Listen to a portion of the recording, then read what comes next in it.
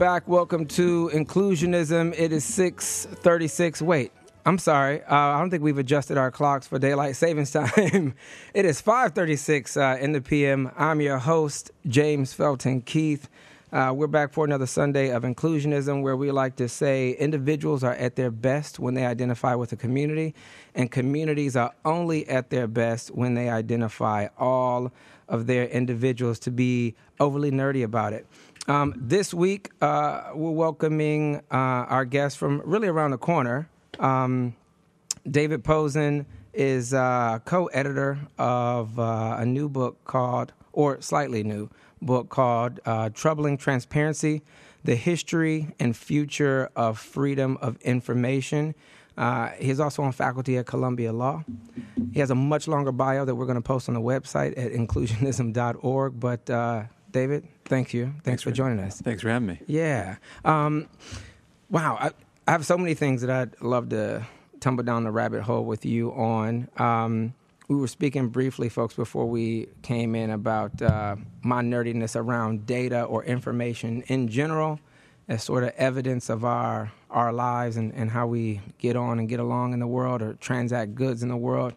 And a lot of David's work around information, the law of information, what it is, who has control over it, et cetera, et cetera. But this particular book is about the history, the present, and the future of the Freedom of Information Act. Am I saying that right? That's right.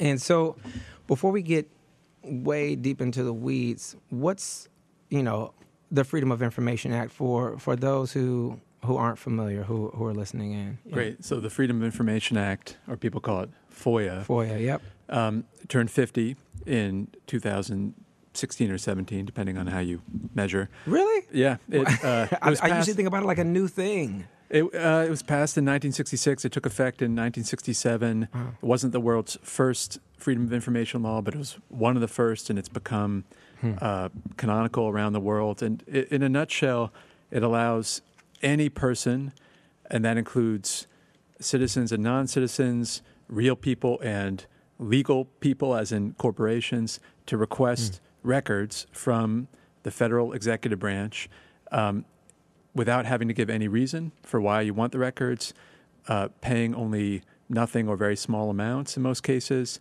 and the government has to turn them over within 10 to 20 days, although often it ends up taking far longer. So it was a radical idea at the time that everyone should be able to request whatever they want from the government and get it. Do they have any legal grounds for taking more than 10 to 20 days, or are they usually granted that? Or routinely agencies they can request an extension in necessary cases, one extension.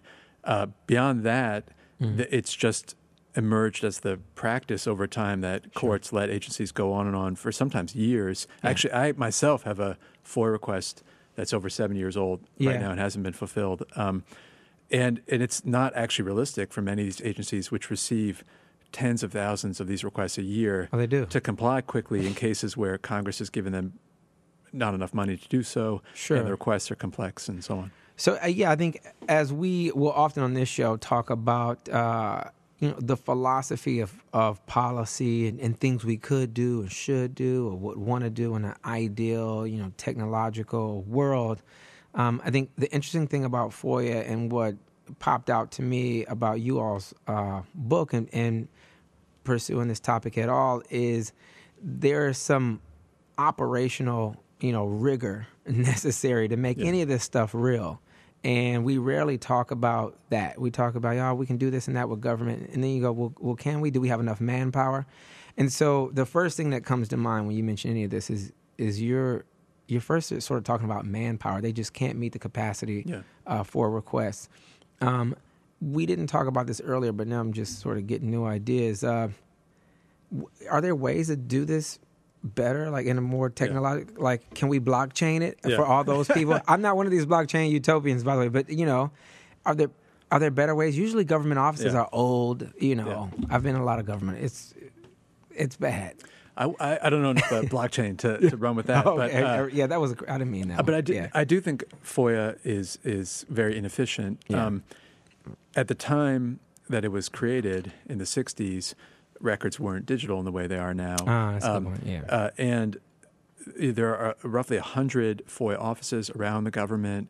It's very decentralized and Oh, really? cumbersome. And a lot of the records that people want from FOIA could just be posted online proactively. You wouldn't have to file your request if it's not responded to, potentially lawyer up to go to court to ask for it. You know, it is demanding to really pursue a FOIA request with You any think that's with any deliberate vigor. that they're not doing that? I think it's an artifact of the time it was created when there was no possibility of posting online for free in a widely accessible manner all of these records that people might want. There were reading rooms where you could physically go to a government agency if you lived in the area. Yeah. Obviously, it didn't work for most Americans, and so they evolved this request and respond model. Sure. But today, in the digital age, I think it makes more sense to have there be a backup and to have proactive posting of information online, accessible to everyone, be the norm. In some ways, FOIA is reflects the limits of the technology at the time it was created. Right, because those processes are still in place. Yeah. And so, now you make me think. I think this segues right into something you all touch on more than a bit in the book, but this idea of open government. Yeah. Is that even a possibility? Can government be? Let me back up. Yeah. And is government open? And we'll start there. Government is more open than it's ever been in the past. Sure. Shout out to government. It's complicated. The parts of government are now quite open, but if we look at FOIA, to keep with the biggest transparency law we have, Sure. What's interesting is the distribution of where it has bite and where it doesn't. So FOIA is very weak when it comes to the national security agencies and the law enforcement agencies. If you want to get information about what the CIA or the NSA are doing or about what the FBI is doing, it's very hard under FOIA. They have powerful exemptions from the law. Much easier to get information about the Environmental Protection Agency, say, and impossible under our FOIA to get information about private companies, no matter how powerful they are. You can't file a FOIA request to get info about Facebook. Well, they're not government. They're not right? government, not government. But the overall picture is we end up having a lot of access to some parts of government, much less to others, much less to the private sector. And it influences journalism and it influences our perceptions of what's broken and what's not. And what's not, And at least from some, if you really think that the most violent arms of the state are where we should have the most scrutiny, then you might be quite dismayed by what FOIA actually provides. Sure. So, with that said, I mean, it took us a few different places. Obviously, I think everyone, when I was growing up, was scared of Big Brother. There's even a popular TV show called Big Brother, and I used to think it was with. There was another scripted TV show. I think it was also called like Big Brother something, and there was a guy in it who was everyone's big brother. You remember? I can't remember the name of the show. I'm really having a brain fart right here, right now. But when I first heard about Big Brother, this show where they have everyone living in the house, I thought it was this other like Big Brother Jack or Jake or whatever his name was. Anyway, I'm going left field here. But the point is, everyone used to be scared about the government looking in on you, and they used to be scared about, violations of the Fourth Amendment. Yeah. But now, the information that we disclose is almost voluntary, and I think more folks are worried about these corporations that seem to be larger than government. The FANGs, Facebook, Amazon's, Microsoft, Google, you name it. I don't really know what the S is for. It can be Spotify. But anyway, maybe it's just pluralizing the other ones. Yeah, okay. See, I went way too far with that. But what does FOIA, is FOIA just federal? Or is it state and municipal? Every state has its own analog at this point. So all 50 states have their own Freedom of Information law, sometimes called the Open Records But Act. It's not equal. Everyone's not. They differ in various. Yeah, they differ in various ways, but they're all loosely similar to the federal model. Sure. So we and all. I think every advanced democracy in the world now has some equivalent. So it's been this major legal export of the U.S. government. And so, and what sort of, is it the objective or ambition of the federal FOIA or the sort of federation of state-sized FOIAs to have some power over for-profit corporations?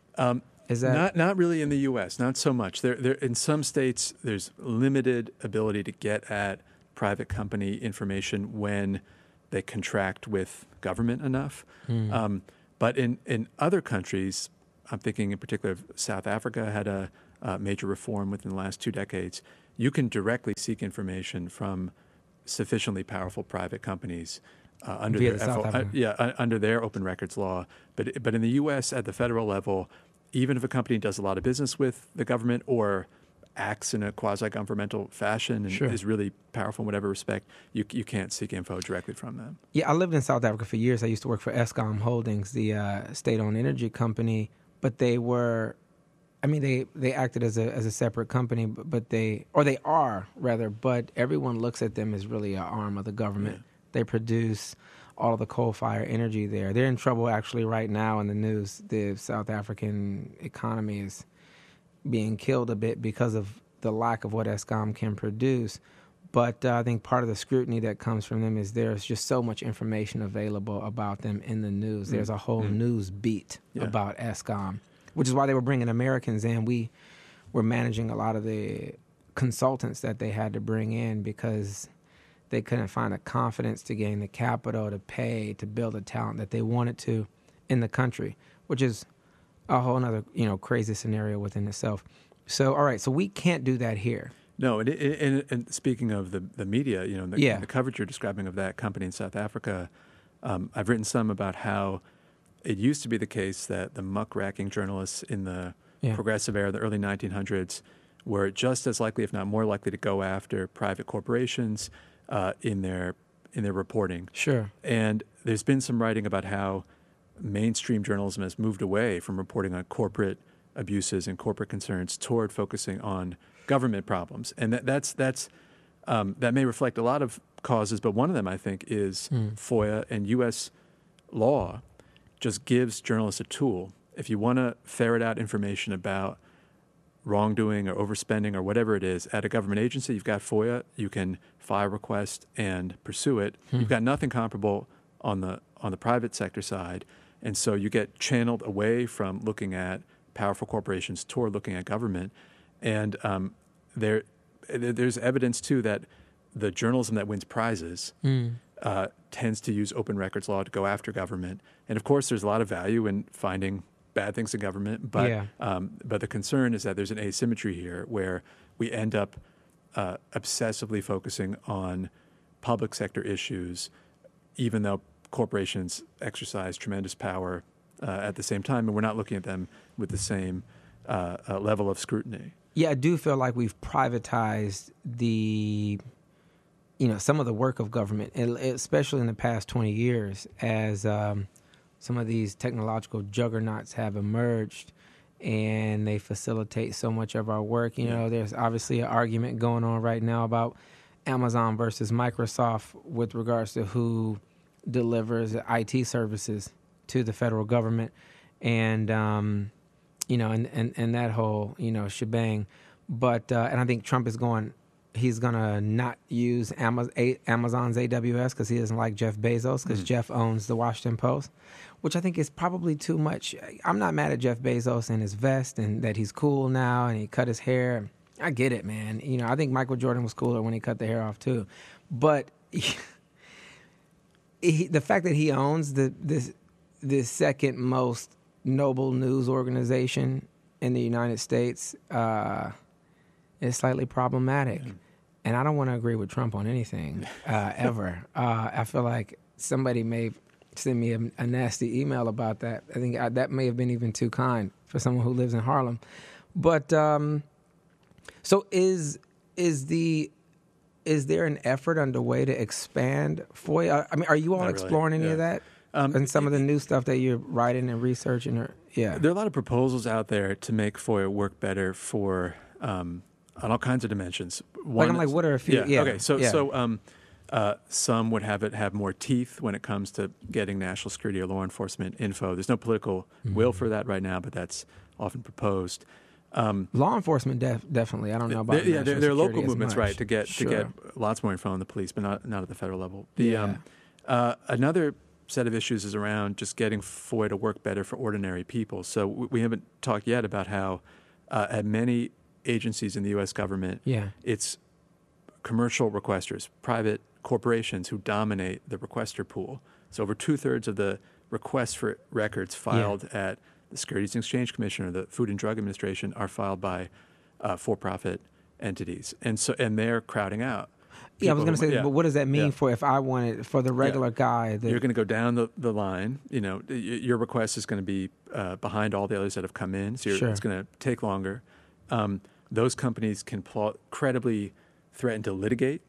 If their requests aren't complied with in a timely manner, they may sue, and they have the money and the lawyers to do that effectively. And so they're going to get prioritized for that reason as well. Which is a whole strategy to put junk in the pipeline. In some of these cases, the companies are regulated by the agencies, and they want to get leverage over the agencies. They want to learn what the agencies are up to, both to respond, maybe learn what competitors are up to if they can, and just get a weapon they can use against the agencies if they're going to face tough regulation. So in a lot of ways, not only does FOIA not touch the corporations, you can't get info about them, it gives them a tool to go after government themselves, and to the expense sometimes of ordinary people who want to learn for more public-minded reasons what's going on. So this is an example of not only transparency sort of junking up a pipeline where the little guy can participate, but potentially harming the regulatory teeth that government has. Yes. Yeah. And so we were talking earlier, folks, about what's the quote? What's the Brandeis quote? Yeah. In For law, anyone who remembers it. In the transparency world, everyone quotes Brandeis: "Sunlight is the best of disinfectants." See, and I felt like that was something that my mother used to say, but we were talking about how it doesn't make any sense earlier. Sunlight's actually a terrible disinfectant. Alcohol is much better, So it's not even correct on its own terms. And a big theme of the book is transparency often has unintended consequences. In this case, we're just talking about empowers corporations, not regular people. And it just can't be taken for granted that more transparency is going to lead to better democracy, more justice, whatever value you're trying to achieve. Yeah, no, I like that you bring this up because it makes me think about, eating some of my own words even as I regularly consider I usually do this rant about, I'm a millennial. This kid the other week at a political rally that we had called me the oldest millennial. And I appreciate it.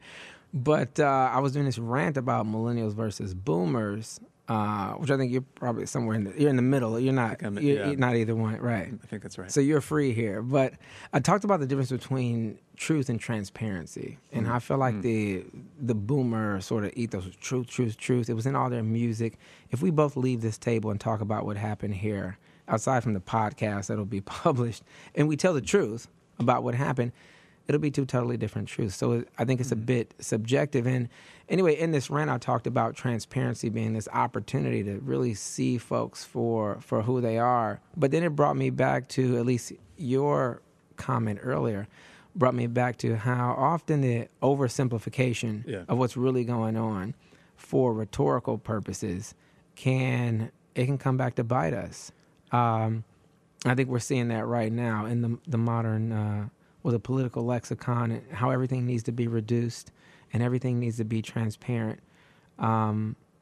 It's a bit tragic. Yeah, I mean, a theme of the book is that transparency often doesn't deliver on what people want from it, and for a variety of reasons. It can be that it's weaponized by companies or other people who want to oppose whatever's happening for political reasons against them. Lots of stories on that if you want to go into it. But also just the transparency reformers of the 60s and 70s who gave us our major open government laws may have been naive about the way it would play out, even when it's not weaponized.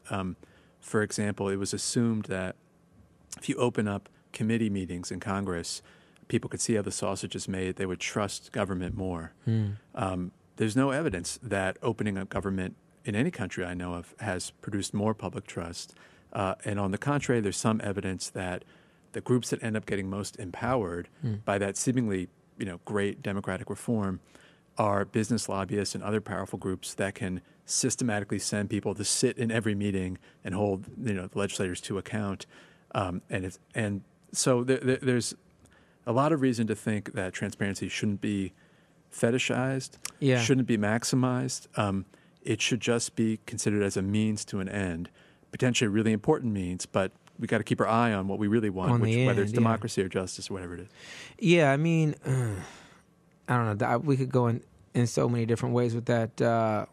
But, I think actually too much transparency for the lay person, not these professionals, for instance, who work for corporations who are paid to sit in audience at these government sessions. I think it can be a bit traumatizing.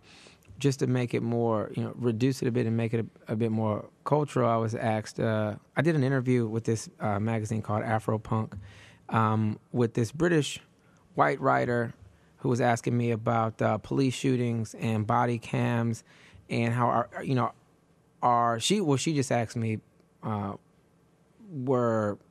were the numbers up? Was there more violence? I said, no, actually there's less violence. We're living in a more safe time than we've ever been. She's like, oh, and so that's a good thing. I said, well, not necessarily, because the transparency is actually a hell of a lot more traumatic. So I think even though the transparency is up, the trauma is up, because every time something happens, we know about it, and we have to relive it on Twitter or on Instagram or in the news somewhere over and over again. And it's not just those cases. I think, our general paranoia about government now is magnified, and government is more media than it ever was before, because now we're sort of productizing every person behind every nameplate in every organized body to be, one side or the other of a given issue. And we're sort of always at this war of ideas that really only a few of us, if that, are prepared to participate in. Yeah. Well, the body cam example makes me think of another general point here, I think, is that transparency is almost never enough on its own to get wherever you want to go. So body cameras may make a lot of sense for a lot of reasons, but if the end goal is reducing police violence, say, or police abuse, you probably need body cams plus other accountability mechanisms, plus somebody who's actually reviewing what the body cameras show in a regular way, plus laws that enable liability for the police officers who do things that are wrong. You just need a whole complex. And another lesson I think you can take away from the 60s and 70s reforms is it's often seductive to just do the transparency reform because it's cheap. You can get a broad political coalition around it who can be against openness, but it's just not sufficient. And I'll give another example in the criminal justice area. A few jurisdictions within the last period have made a reform called open file. North Carolina, I think, was the leader here. And the idea is when someone's a criminal defendant is facing prosecution, that the prosecution should make available to that defendant well before trial everything that the prosecution has on him or her. Oh yeah, we see that in TV shows all the time now. So it was a kind of breakthrough reform. It was heralded by everyone, especially on the left. It's going to level the playing field. Defense, they're not going to be surprised at trial, and they're going to know whether to even go to trial or cut a plea because they're going to know what the evidence is against them and how strong it is, and they can rebut, and it's going to help defendants. In those jurisdictions, the evidence is now in about the initial wave of these open file reforms. When you just do open file and nothing else, it doesn't seem to actually help defendants. What they really need are lawyers who can use open file on their behalf to empower them. So you actually need a couple open file with more money for indigent defense to make it effective. And it's like that everywhere. Transparency needs to be paired with other stronger medicine. You made me think about infrastructure, lawyers. Those are warm bodies. So I'm going to take a really quick break and come right back in 2 seconds because this is... Anyway, I want to go somewhere with this really quick. All right. We'll be right back. Do you wonder where you fit in these changing technological times? Is the system excluding you or including you? I'm James Felton Keith, inviting you to tune in to Inclusionism, a new code of equity, every Sunday at 5:30 p.m. I'll interview leading activists, academics, diplomats, and business people about what it truly means to be included in the 21st century. That's Inclusionism, every Sunday at 5:30 p.m. on WHCR 90.3 FM, The Voice of Harlem.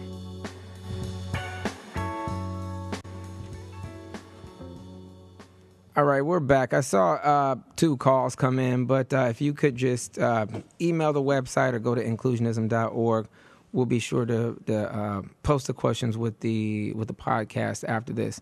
But David was going somewhere before we took that brief break around sort of the way I interpret it is there's no sort of one shot answer to a lot of these problems, and I think that the way people talk about transparency is with that sunlight analogy in Q of, well, if we just add this one little process, then we can forget about it and move to the next thing. And I get it, elected officials, legislative bodies are overwhelmed with problems to remedy. But this seems hyper important as it affects every piece of government potentially. And seems like it needs to be this sort of problem that is met with hyper complexity and infrastructure building. So earlier you were talking about how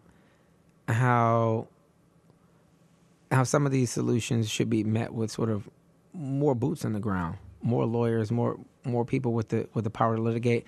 But my question for you is that even feasible? Can we afford not just can we afford the budgets? Do those people exist? Are we graduating enough lawyers who know the law? But sometimes it doesn't require that. I mean, it depends on the area. Sure. But sometimes you just need stronger regulation of just straight out prohibitions on behaviors or taxes on bad behaviors rather than just expose those behaviors. Let me give a concrete example. Concerns in the 2000s went up and up about predatory lending behaviors around home loans, credit cards and the like. So once the non-transparent solution would be ban certain behaviors, criminalize certain behaviors, impose steep fines on certain behaviors. The transparent solution, which was used to a large extent by the U.S. government in the 2000s, was just make more available to potential home buyers the more information about the terms and have more disclosure. We weren't reading that, though. Yeah, it turns out that I bought a house. I don't remember reading anything. No one can understand it. Right. No one can. And the very people you most want to help, even if they could understand it, can't necessarily comparison shop for a better lender. They're vulnerable consumers regardless. And so there, I don't know that we need boots on the ground and more people, just a clearer sense of the kind of behaviors we want and don't want, and some stronger tools to go after the stuff we don't want. Yeah, it's such a complex issue because I know just as someone who's in politics, the very next thing you're met with is this question of access and what access looks like. And you go, well, access is some form of transparency, whether that's right or wrong. And then there's a small, delegation of constituents who don't necessarily represent the masses, but they look like the masses. And whether they know or not, whether they're, trying to get you off your game or not, they'll advocate for some vote of transparency to show that they have access, that they have agency, when really it's going to hurt the majority around them. And I even think of, to give you a concrete example, I'm thinking about Obama's Jobs Act, which didn't have much to do with FOIA and transparency, but it was really this interesting conversation around who gets to be an investor in a new company. And do relatively poor people, not people with $1, but maybe people with $100,000, do they get to participate? Because before that, only people with $1 million got to participate in investing in sort of in IPOs and new companies in general. And even when we come back to these issues with regards to FOIA, it's about the cultural sentiment around who gets to participate. And that's why I really think the more I'm talking to you, the more I'm backing away from the idea that transparency is a pathway to trust, because it seems like there's a broader trust that doesn't exist there, where even with this transparency, it seems like it's in no way a path. Even though now it's a buzzword, which is a problem because it has a brand. Yeah. And when things have a brand, they're co-opted. They're too easy to reach out for and say, well, I'll bring this to the table and now I have this shiny thing. So you all can agree with me. You can understand I'm fighting for you, right? So what can we do? What does the balance look like from a infrastructural standpoint? If prohibitions do proliferate, how do we justify those to people who feel like they live in an unjust system and they're never going to get anything good out of it? I mean, again, it really depends on the area, but I think where you would use them, you would justify it as better protection than you're going to get from transparency. You know, so it's about protection. You're worried. You're worried about in the consumer protection area. You're worried about unfair practices by lenders, or Sure. Then I think the way to inspire trust is and get support around the prohibitions is justify them as necessary to stop abusive behavior, and transparency is insufficient. But I don't want to be beating up on transparency too much. I think the key point is just to see it as a means to an end and be realistic about what it can and can't achieve, and always have a multi-pronged strategy where transparency is just a piece of how you're attacking a social problem. So you're worried about police violence, body cams might be a piece of that, but you've got to have other building blocks. And you're worried about to keep with the predatory lending example, you're worried about that.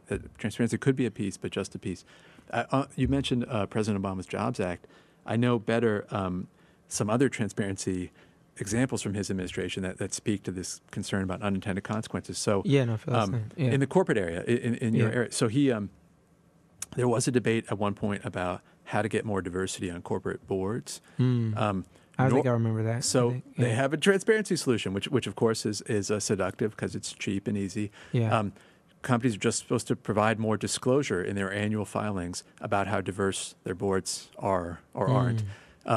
That's in contrast to a country like Norway, which just has quotas. There are certain diversity targets you have to hit. Oh, really? And the Obama era rule, the disclosure rule, seems to have had no effect on diversity on corporate boards. Yeah, no, it hasn't. And likewise, they were worried about runaway CEO pay. CEOs of companies making huge amounts of money, so their workers aren't getting it. And there was a debate about, do you cap CEO pay, and they decided just for the transparency solution instead, which is you have to disclose more about CEO pay and on all of its aspects, again in your annual reports. And CEO pay went up afterwards. CEOs could look around the corner and say, the CEO of that company over there is actually getting a little more than me, and then go back to their boards. And totally. So, if you want to keep me. So it turned out to be, extremely naive to think that transparency alone could solve both of those problems. Yeah, no, I remember I worked for HP towards the end of the Obama administration, and Mark Hurd was leaving out as our CEO, and I felt like he broke the company on purpose to move over to Oracle. He was a savage in the IT industry. I used to bring him up a lot. I felt like I should stop because he just passed away, and now I feel like it's a bit wrong.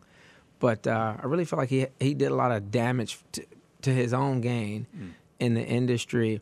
But he was a great example of how you would leverage the pay of other CEOs to meet yours.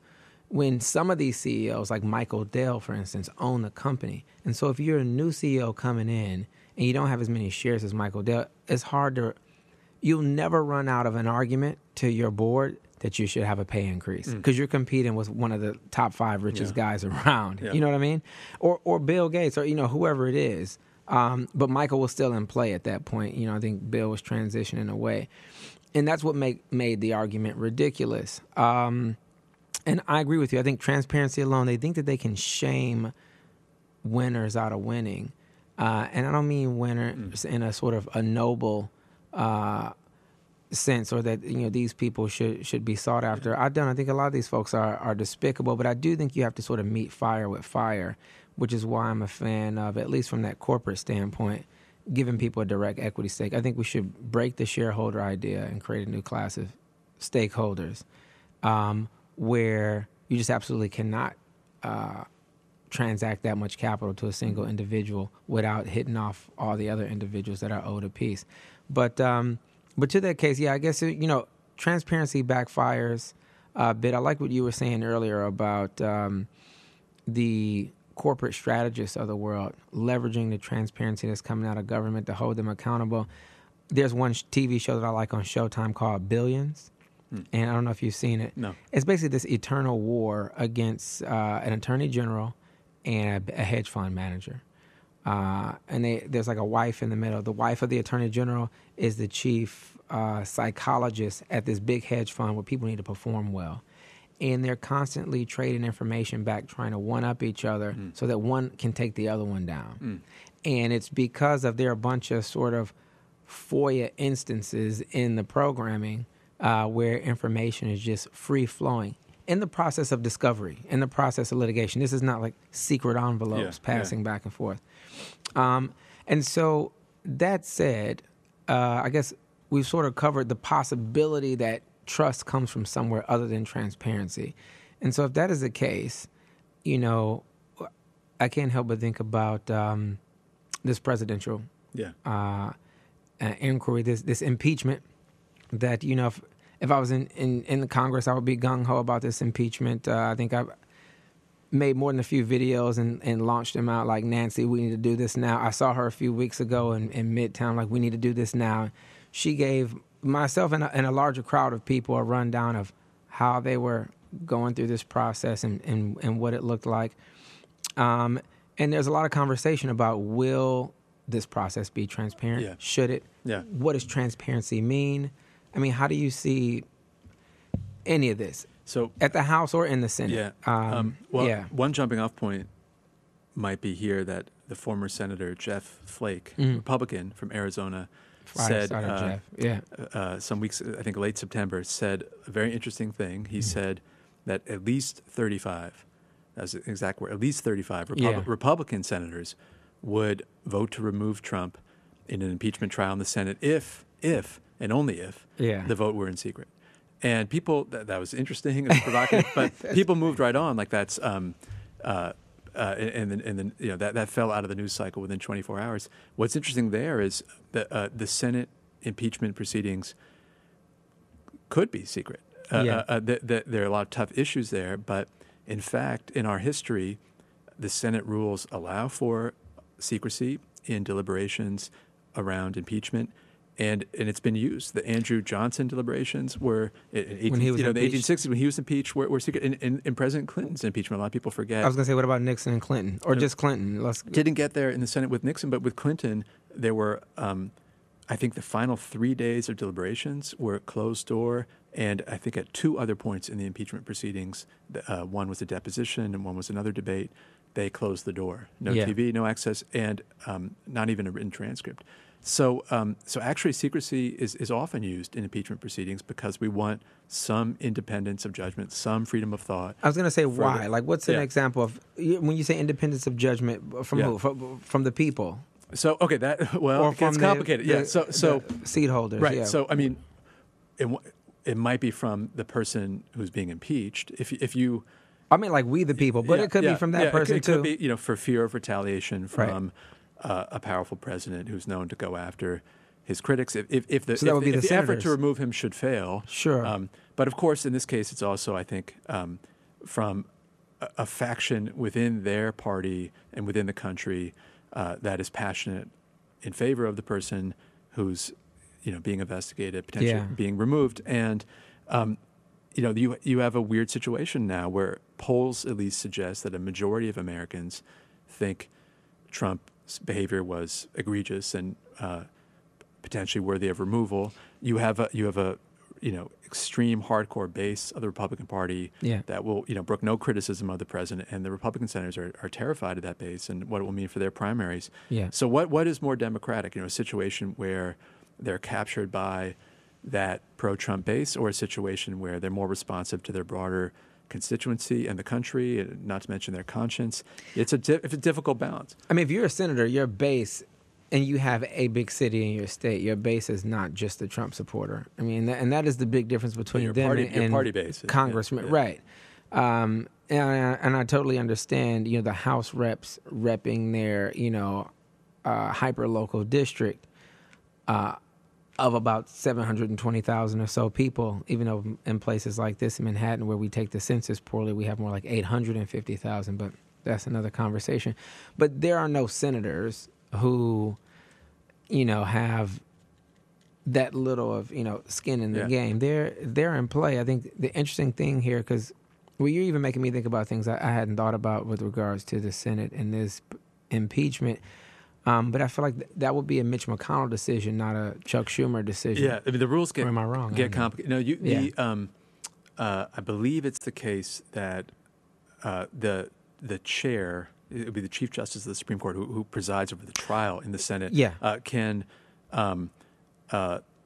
can rule that secrecy will be used. This is, Chief Justice Rehnquist did this in the Clinton proceedings, just applying ordinary Senate rules. So a ruling from the chair, someone can submit a motion to get secrecy. But if people want it to be open, there's a provision of the Constitution called the Journal Clause that suggests that it would take a 4/5 vote actually to close it if other senators want it open, which is unlikely to happen. But that's a lot. Yeah.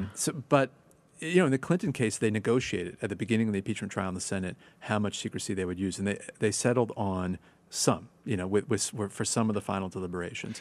And we're still not there yet. Yeah, we're not there yet, but it could happen. But talk about sunlight not being the best of disinfectants. By the way, if your view is that Trump is the disease on the body politic, then, and if Jeff Flake is right, then sunlight is exactly what's keeping things toxic. It is.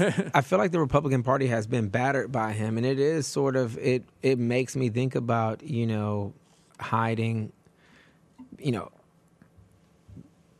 people who are being, bullied or, are being aggressively pursued by, tyrants. I'm thinking about, mostly like domestic abuse situations.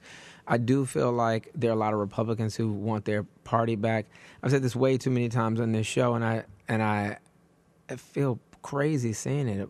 I'm just wondering, like, where are the neocons, and do we miss them? We're in a really ridiculous time. I will say this: I do like the way the proceedings have been negotiated in the House. Yeah. And again, I think even though, you brought up the number that we're just over the 50% mark where the majority of Americans think that the president should be impeached. Yeah. I think that number will tick up because of the way the House has negotiated in these proceedings. And because, obviously, we have a majority, we being the Democrats, more will be exposed. Yeah. And hopefully, maybe Jeff Flake and his friends can get those 30 U.S. senators to come over. So I would say some amount of openness, transparency about what's happening is key to building public support, letting people know. Of course, it's not, juries in criminal trials deliberate in secret, and some people like that analogy for the Senate in an impeachment trial. But unlike criminal jurors, we want, senators must be accountable to the public. So you want some publicity. But on the secrecy side and how it might, in limited amounts, be useful for having real, authentic, and honest deliberations and not just political grandstanding. You noticed that stunt, I'm sure, was it last week or the week before, by some Republicans in the House storming the closed committee session. It was great stunt. It was an effort to delegitimate anything that might be happening in the impeachment inquiry just on the basis of not being open. Even though they were given access. But but so they're kind of leveraging transparency status as a brand, as you called it. Sure. And diverting attention from the fact that some limited amount of closed-door deliberations are completely normal in these settings, and maybe a healthy part of the process. Other countries, by the way, I might add, when they do impeachments of their head of state, no confidence, or the equivalent, no confidence votes in the head of state by the legislature are almost always held by secret ballot. That was true in the UK when they had one on Theresa May recently. Yeah. It was true in South Africa on Jacob Zuma. Yeah. And those bodies... I remember both of those, Yeah, and impeachment investigations are often run by more independent bodies than the legislature, like we have here. So the idea that there should be some independence for people investigating serious charges against the head of state, Sure.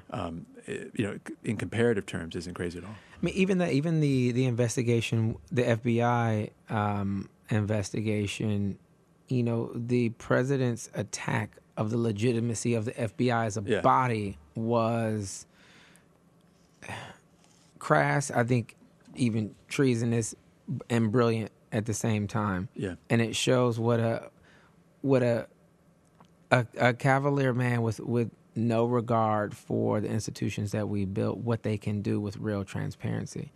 And it just makes me think about a time that we're going into where everything is available, on the internet or, when it's just available.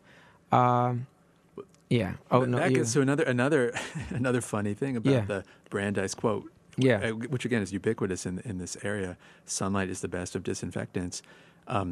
Which while everyone wants some amount of sunlight where they live, if you have unremitting sunlight 24 hours a day, you're not living in paradise. You're living in Death Valley. The plants don't flourish in that ecosystem; they die. So everyone wants some combination of shade and sunlight. And what's true of us as individuals in our lived environment is true of, I think, political bodies as well. Brandeis was, he'd be rolling over in his grave right now if he was like, I'm just being remembered for that. He's got schools named after him, et cetera. But no, I'm with you. We can be killed for those few zingers that live on forever. I don't want to reduce Brandeis to but I hear you. So, but he was, by the way, he was realistic in his own work about what transparency could and couldn't achieve. Oh, totally. I'm a fan. Yeah, and he was mainly focused on corporate transparency. He made me want to go to law school. I didn't go to law school just because of, I think, my age. I feel like what we were taught coming out of undergrad for people my age who, had these sort of opportunities available to us, it was either you went to B school or law school depending on the economic cycle. Whether it's up or down, that was where your opportunity was. You go to law school if you need to clean up a mess. You go to B school if you want to ride your way into a mess. And we were riding in at that point. I was just pre the crisis. But everyone I knew was a day younger or waited a minute to go. They went to law school. You're the oldest one I know. Anyway, so look, I feel like we can go a bunch of different directions with this. We only have a few minutes left. So I just want to know well, number one, thanks for stopping by and hanging out. I hope we can do this more because I feel like this is a broader topic that we really need to tumble down the rabbit hole on. I mainly just like talking to lawyers because I'm trying to figure out, I feel like you all are the tool that we can use to fight, for our democracy, but even more broadly than that, for our humanity. I'm obsessed with the idea of personhood in these digital times. And I'm always trying to look for a new avenue to shorten the distribution of value back to myself. And I feel like making ethical arguments under the law is the best way to do that. So that said, what's new? What are you working on? What do we need to know about? I like to think about you all's papers and the books you're writing, like new album releases. Like what new hotness should we be paying attention to? What's coming out of the train of thought at Columbia Law? All right. Well, I'll keep it in this space because I could go in too many directions. Other stuff I'm working on. We can play with that. But I'll just pursue one thread in the book on. You mentioned the importance of personhood. Mm-hmm. It's interesting with regard to FOIA, the Freedom of Information Act. It uses the term in the statute, person. That is, any person can submit a request. I'm gonna take a note. But that was understood to mean, has been interpreted to mean legal persons as well as human persons, so corporations, and so the door was open to corporate capture of FOIA, which is so one set of reforms people have thought about are could you just charge corporate requesters much more? Maybe not ban them. There may be good reasons why they want to submit FOIA requests. We don't want to totally get rid of them. But one reason to think that might be plausible is they pay only a tiny fraction of the government's costs when they are many people. Requests. Even though they're a new corpus, I get the language. Yeah. There are so many of us at once, so you would think that the ways in which they're engaged would be magnified. and monetarily especially. Yeah, and they're just. But that's not enough. And they're different. But yeah, they're not. yeah. You know, the people who created FOIA had in mind, you know, the kind of enterprising journalist and the crusading civic reformer. That's who is going to be empowered by FOIA. Yeah. And maybe Congress itself, you know, looking into the presidency. The idea that commercial requesters just seeking narrow financial gain would be, you know, the ones to dominate FOIA is not at all in keeping with the original vision of it. So you could think about playing with distinguishing real people from you know, corporate persons within the structure of open government law. That's one way to go. And then you know, some people are rethinking congressional transparency. This comes up with the impeachment discussion we just had. It was also in the 1970s that Congress became much more open, and it's also around that time that negotiation began to break down, and that body in Congress became much more gridlocked. So you could think about, again, this have to be done very carefully and in a limited fashion. I don't want to romanticize the old smoke-filled rooms, but you could think about allowing Congress a little more breathing room, too, to have some lack of openness in some of the phases of the legislative process. And it's definitely something to think about. Look, as I literally try to use these next 7 months to get in Congress myself, I mean, half of the work of this show is trying to extract the latest and greatest ideas that you all have, and, you know, just everyone in academia, to see what do we take. I mean, we are trying to be intentional about going to D.C. and innovating. And I think there are a lot of chairholders there. I'm going to implicate my incumbent and say that is all he is. You know, he fought for 8 years to get there. He's finally there. He hasn't written a single policy, of which I think is ridiculous. So, yeah, we want to know what we can leverage to make that body function better to the point where it actually can incentivize bringing people together. Because I think the most dangerous thing that exists right now is that the radical transparency that is upon us is dividing us. Because there's a desperation that was already there. So if you're being served and I'm not, I'm being hurt because I'm not being served, which may not be the case. And it builds a further void between us, which is dangerous. And it creates a kind of vicious cycle, I think, where we don't trust the people in Congress. Yeah. And so we feel we need to see more of what they're up to. Yes. Precisely because we don't trust them. But then the fact that we see everything doesn't allow them to cut certain deals that may actually be in the public interest or go against their party's base in the Republican situation. So there are, which then reinforces our disenchantment, our disappointment, and so we've gotten into this kind of vicious circle, and it's hard to break out of it. But de-romanticizing transparency, thinking about it as just one tool of many, keeping an eye on the broader democratic and social justice aims, I think is at least conceptually where we need to be. Well, on that note, I mean, everyone, if you want to get nerdy about finding a workaround to issues with information or FOIA more specifically, get the book Troubling Transparency, and the new mixtape that's coming out from David is going to be Managing Transparency. That's later, though. We'll get to that on the station later. Well, David, thank you. Thanks for joining us. Thank you. It's fun. We'll do this again soon.